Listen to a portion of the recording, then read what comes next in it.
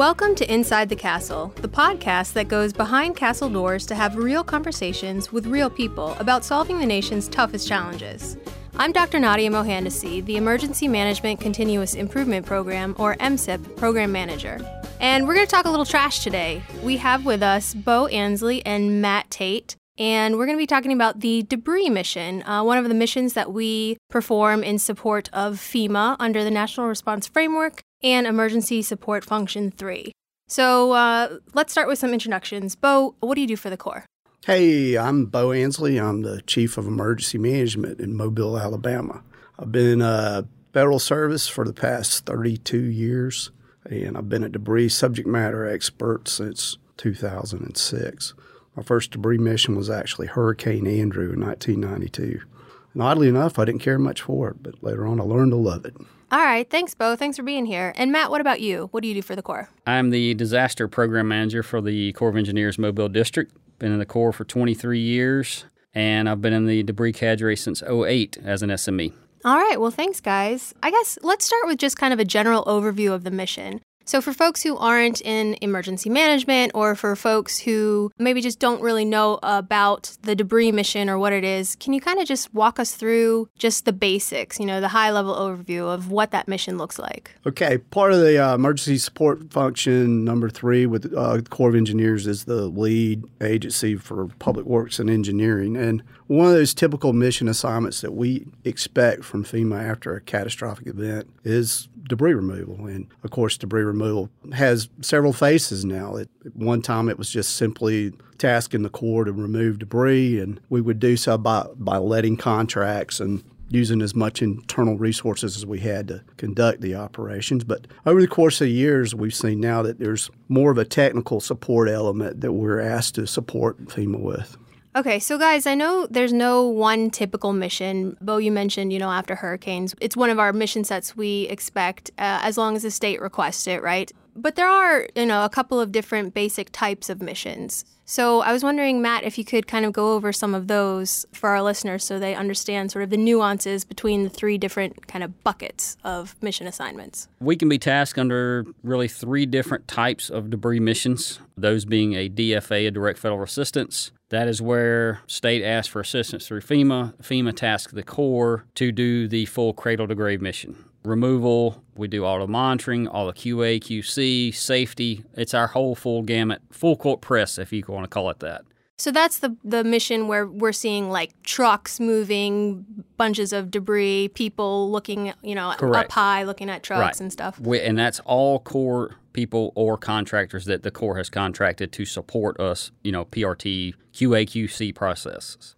We have technical assistance that can be requested from FEMA under technical assistance to where we could go out to the impacted communities, the state, and they are looking to perform the contracts themselves. They have a pre-event contract in place. They just need some guidance on how to go about doing the monitoring. Okay, do we have a monitoring firm? We have a hauling firm. How do we go through this process? What are the guidelines? What are the reimbursement guidelines for FEMA? And we guide them through all those little nuances when it comes to technical assistance. Bo, how about you? One thing that we really like to see is when a local FEMA applicant, municipality, state, township, whatever, does their own debris removal. Of course, response needs to go to the lowest level, and only when the locals determine it's outside their capabilities do they ask the state. And then if the state can't handle the response, then they go to FEMA and then go to the Corps. And that kind of defines what kind of mission assignment we can get.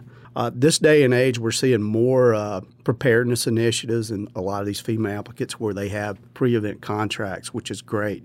And when that happens, then, of course, our role changes. Instead of being the lead agency for the debris removal, we become a lead agency for the technical assistance or the technical monitoring for FEMA. Yeah, so, I'm glad you brought that up because it's really a good news story, right, when we're not asked to do those full DFA, direct federal assistance missions, because that means at the state and local level, they can handle their own emergency response. They've had the preparedness activities in place, and it's really about supporting and encouraging resiliency at those levels. So it's not a bad news story when we're not out there moving trucks. It's actually a great news story because it means that resiliency at the state and local levels are there. But you mentioned technical monitoring. I think that's the third type of mission that we were going to talk about. So can you explain that a little bit? Yeah, really. A lot of times we see the technical assistance / technical monitoring come together in a mission assignment. And oddly enough, it's two terms, but it's essentially three different tasks. Part of that technical assistance it'll start out with a basic assessment where we as subject matter experts are asked to go in for FEMA and just pretty much give a rough order of magnitude. Be able to go in and estimate the volume of debris as well as catalog the types of debris. And then in doing so, have just a sense of how the community can overcome the disaster. For instance, know if they have the capabilities internally to do the work, whether it's contractual or with hired labor force. The other is to understand what the infrastructure provides as far as accepting debris. Of course, we never want to see a landfill inundated, but is there a way that it can be handled successfully through reduction, recycling, repurposing, so it minimizes the amount of debris? So if we can provide a little bit of coaching to the FEMA applicant, then it goes a long way as far as, expediting the recovery as well as keeping costs down. So I'm interested, you mentioned something about the reduction, the recycle of debris, kind of making giant piles of sticks into smaller piles, right, for lack of a better term. But what do you mean by that exactly? Can you give us some examples of what that looks like? Right. We encourage all the FEMA applicants to segregate their debris curbside. You may have seen this real good-looking graphic that it gets passed around in all the media and social media after an event where we've divided the types of debris in several different debris streams, as they like to call it. There's, of course, vegetative debris, which that stuff can be used as a byproduct for fuel that can be ground down so that it's not as big a volume. And then the second one is construction and demolition debris, where that kind of stuff, you can pilfer through some of it or segregate through some of it and take metals and other things and then crush it and put it in an approved landfill. There's the removal of appliances, which they call white goods, where it can be recycled. Same with electronic debris and what am I missing? Your hazardous. And household hazardous waste. Yeah, household. And that also has to go to the different approved landfill. So by segregating it, it's not all going into one big truck and being taken to one landfill. Or we're doing the environment a favor by segregating it out and reducing and recycling as much as we can. And with the vegetative, it can be reduced in different ways. Like Bo mentioned, you can grind it. We can actually give that to the landfill. Landfill take it and use it as vegetative cover, a daily cover for their landfill. In past times, we've given it to farmers. They'll disc it in, spread it out over their farmland, let it rot down, soil amendments. If you burn it, the ash, same way. It can be disc in, be utilized for soil amendments, raise your pH lower, whatever you need to do. So there's benefits to just the reduction, be it chipping and or burning. The C&D can be recycled metals. They'll pull out the metals and recycle those. E-waste, they'll pull out the heavy metals, the mercury, the lead, whatever, out of the e-waste. So there's a whole stream of recycling going on, and that's why it has to be separated curbside, or we prefer. Right. And when we're tasked to do the technical assistance, like I said, the first thing is the assessment and seeing what the infrastructure of the community allows for these byproducts as part of that initial assessment. Then another part of the technical assistance is, once again, coaching the applicants on how to make sure they have efficient contracts, they follow the policy guidance that FEMA provides, and also they just use good best management practice as far as the industry when it comes to picking up, hauling, reducing debris. So I do want to break out technical monitoring just a bit more, because we can get just a straight technical monitoring mission assignment, right? And I know what we've talked about just now is sort of mingling the two, technical assistance and technical monitoring. So Matt, can you tell me a little bit more about just straight technical monitoring? What does that mean? Yeah, when we're tasked with technical monitoring from FEMA, we are their eyes and ears in the field for FEMA. Typically, the local community, town, parish, whatever it may be, has their own pre-event contract in place. They're utilizing that contract to haul and remove debris, as well as they have a monitoring firm running some kind of automated debris management system, also known as an ADAMS. We come in as a third-party oversight to ensure that they are doing it within FEMA guidelines. When I say they, the local's contractor is hauling the debris from the curbside. He's not getting on private property or not hauling commercial property. We'll go in the towers. We'll oversee loads. We're not changing anything. We're not telling the contractor that's high, low, whatever. We're just observing loads, and we report back through FEMA to the locals what we see. If there are any problems or any things they could correct to ensure, and it all goes back to their reimbursement. Because if they're hauling a bunch of ineligible debris, they're paying this contractor hauling ineligible debris. They're going to nullify those loads. So it's costing them money and time. So that's really we're in an oversight role when it comes to, or I wouldn't say oversight, we're in a monitoring role, but we do have some oversight for FEMA to say, look, we're seeing this in this area. You need to get this corrected, and we'll push that back through FEMA, through the state to the locals. And then we're part of that debris management task force as well. So kind of like a quality assurance, quality control role. It is a QA role, yes. Okay. The other good thing or interesting thing is the monitoring mission assignment is a trending mission assignment for the Corps. Historically, FEMA would do a lot of their own monitoring. And I guess around 2017 timeframe, we started getting more and more taskings for the monitoring just because FEMA didn't have the personnel. And then COVID happened. So the Corps is being leaned on even more for that monitoring. The interesting part with the monitoring, on the technical support, of course, you need a lot of good technical expertise, subject matter experts, subject matter specialists. But on the monitoring, you can take a few subject matter experts and you can do just-in-time training to get someone able to get out and do the monitoring for us. So a lot of times when we get a technical monitoring mission assignment, we anticipate a training element to go with it. First for our people, but we've also in the past been training the applicants as well as FEMA's personnel. Okay. Now, and you mentioned two things I kind of want to dig into deeper. So you mentioned technical monitoring is kind of a trending mission assignment for us of late. And then you also mentioned COVID. So let's talk about COVID first, because as we all know and have lived, COVID has impacted just about everything in our lives, professionally, personally. So I was wondering what effect the ongoing pandemic has had on the debris mission in the past couple of years. It's my opinion that the biggest impact COVID's had on any of our mission is the number of people eligible and able and willing to deploy on a mission. So that's the struggle that we have is, at the district level as emergency managers is finding people that want to get out the door. There's also been a little bit of restrictions on travel due to the, different elements of COVID, whether it be vaccination status or just even in the early part of COVID, all travel was shut down. Same with FEMA. So FEMA needed those extra bodies, and that's another reason why it continues to trend during and post-COVID. So now I know in some of the other missions that we do in support of FEMA, COVID's really introduced more of a reliance on reach back, right? So folks doing more virtual work. And from my seat, it seems that in a lot of cases, it's actually helped us to kind of streamline and right-size some of our response and recovery missions in our footprint. Do you find that's the same here with the debris mission? Absolutely, and we're seeing, like you said, across all the different mission sets.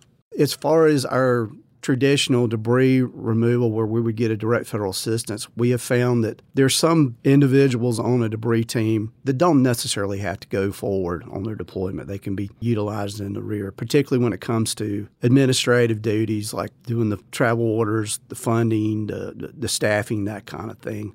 Also, we're seeing a few other the technical things like the environmental compliance aspects and also the real estate aspects. We can do those in the rears and not have to bring as many people forward. Matt, what are your thoughts? Typically, if we get a large DFA mission, we're going to need a large RFO. We're setting up a mini district. With COVID, we've learned, and as Bo mentioned, utilizing these in arrears, leaving those folks home that can still do that job remotely reduces our footprint. We don't need this large, big RFO office. We can do it in a smaller footprint, less people. Overall, you look at the Corps, we get about 10% of our Corps employees actually volunteer. And then COVID, I'd say knocked that down by at least 30 to 50%. So right. Having that smaller footprint, needing to only deploy, now we're deploying 4 people versus 12. And we don't need this large footprint that we can do it remotely. We've proven it has worked. Yeah, and we've got things like the Teams application in Microsoft that we can do collective work together and also have virtual meetings. And we've learned it in everything we do in our workplace now because of COVID, working remotely. So just apply it to the response. You're absolutely not necessarily needing all the number of people that you did before. Just the people that physically need to be in the field is what we're trying to utilize now.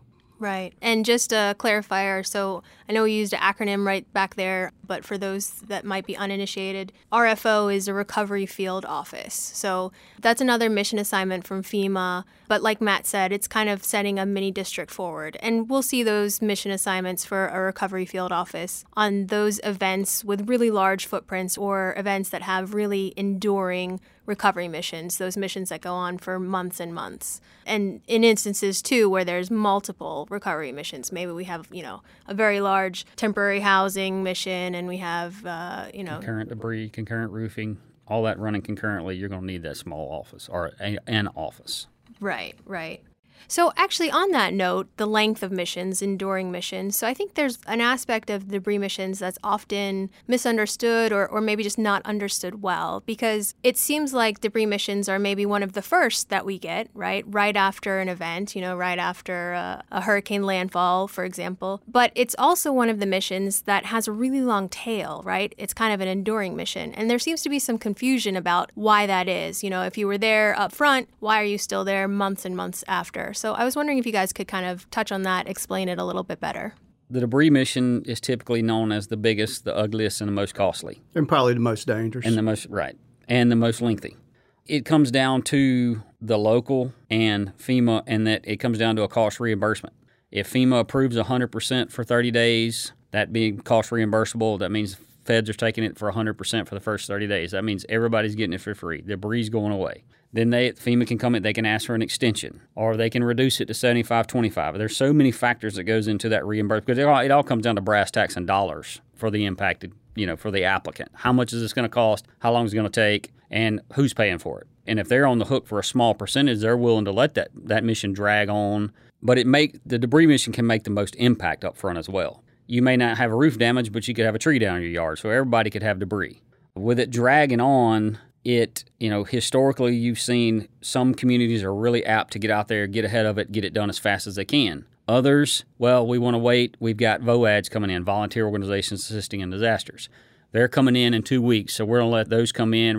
There's a lot of debris coming, so that delays and delay. I mean, it can be a number of things, and Bo, jump in and feel free, that play, and it's like a puzzle piece. I mean, all these puzzles fit together, but it all comes down to the local and the FEMA saying, okay, we're giving you this amount of time, this reimbursement dollars, and then that helps drive that goal. I mean, that it's a moving goal line, I'll say that. I mean, the goal is to get done as quick as possible and the least expensive, but it cocomes down to that reimbursement and that timeline that FEMA sets. Yeah, a lot of times you'll see right out the gate, as soon as the wind stops blowing or as soon as the weather improves, there's a need for a clearance or a push where we'll just see the community push the debris out of the roadway so response vehicles can get through.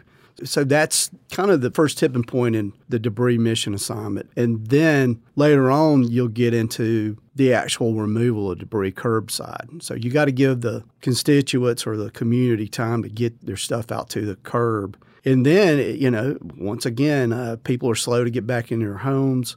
The volunteer organizations, they start putting more stuff out by the curb. So we see a need for multiple passes or multiple attempts to go up and down the streets in the community and remove debris. So it takes time to, of course, pick it up, and also takes time to give the community more time to get more out. So that's part of the drag. Then, when it's not the Corps doing debris removal, back to the technical assistance and the technical monitoring, that too can have months and months of drag, if you will. Start with the technical assistance. As long as we're providing some value added to the community and to FEMA, they'll keep that mission around. On the technical monitoring, as long as they're moving debris and FEMA has a need to observe, then that too will last. And we're customarily seeing that monitoring last upwards of 2 and 3 months for sizable events. Yeah, no, that's a great explanation. I think the misnomer or the misunderstanding comes in when folks who are maybe not as involved in this mission sort of see debris as, well, the event happened and there's one big, tsunami's worth of debris. But it's really more an ebb and a flow of the debris. It comes in waves. Right. So, I mean, you got to understand that, like you or I, if we were impacted, we still have a job to go to. If we get hit on Saturday, our job can't stop on Monday. These folks are still working. They still have jobs. They still have families, kids in school.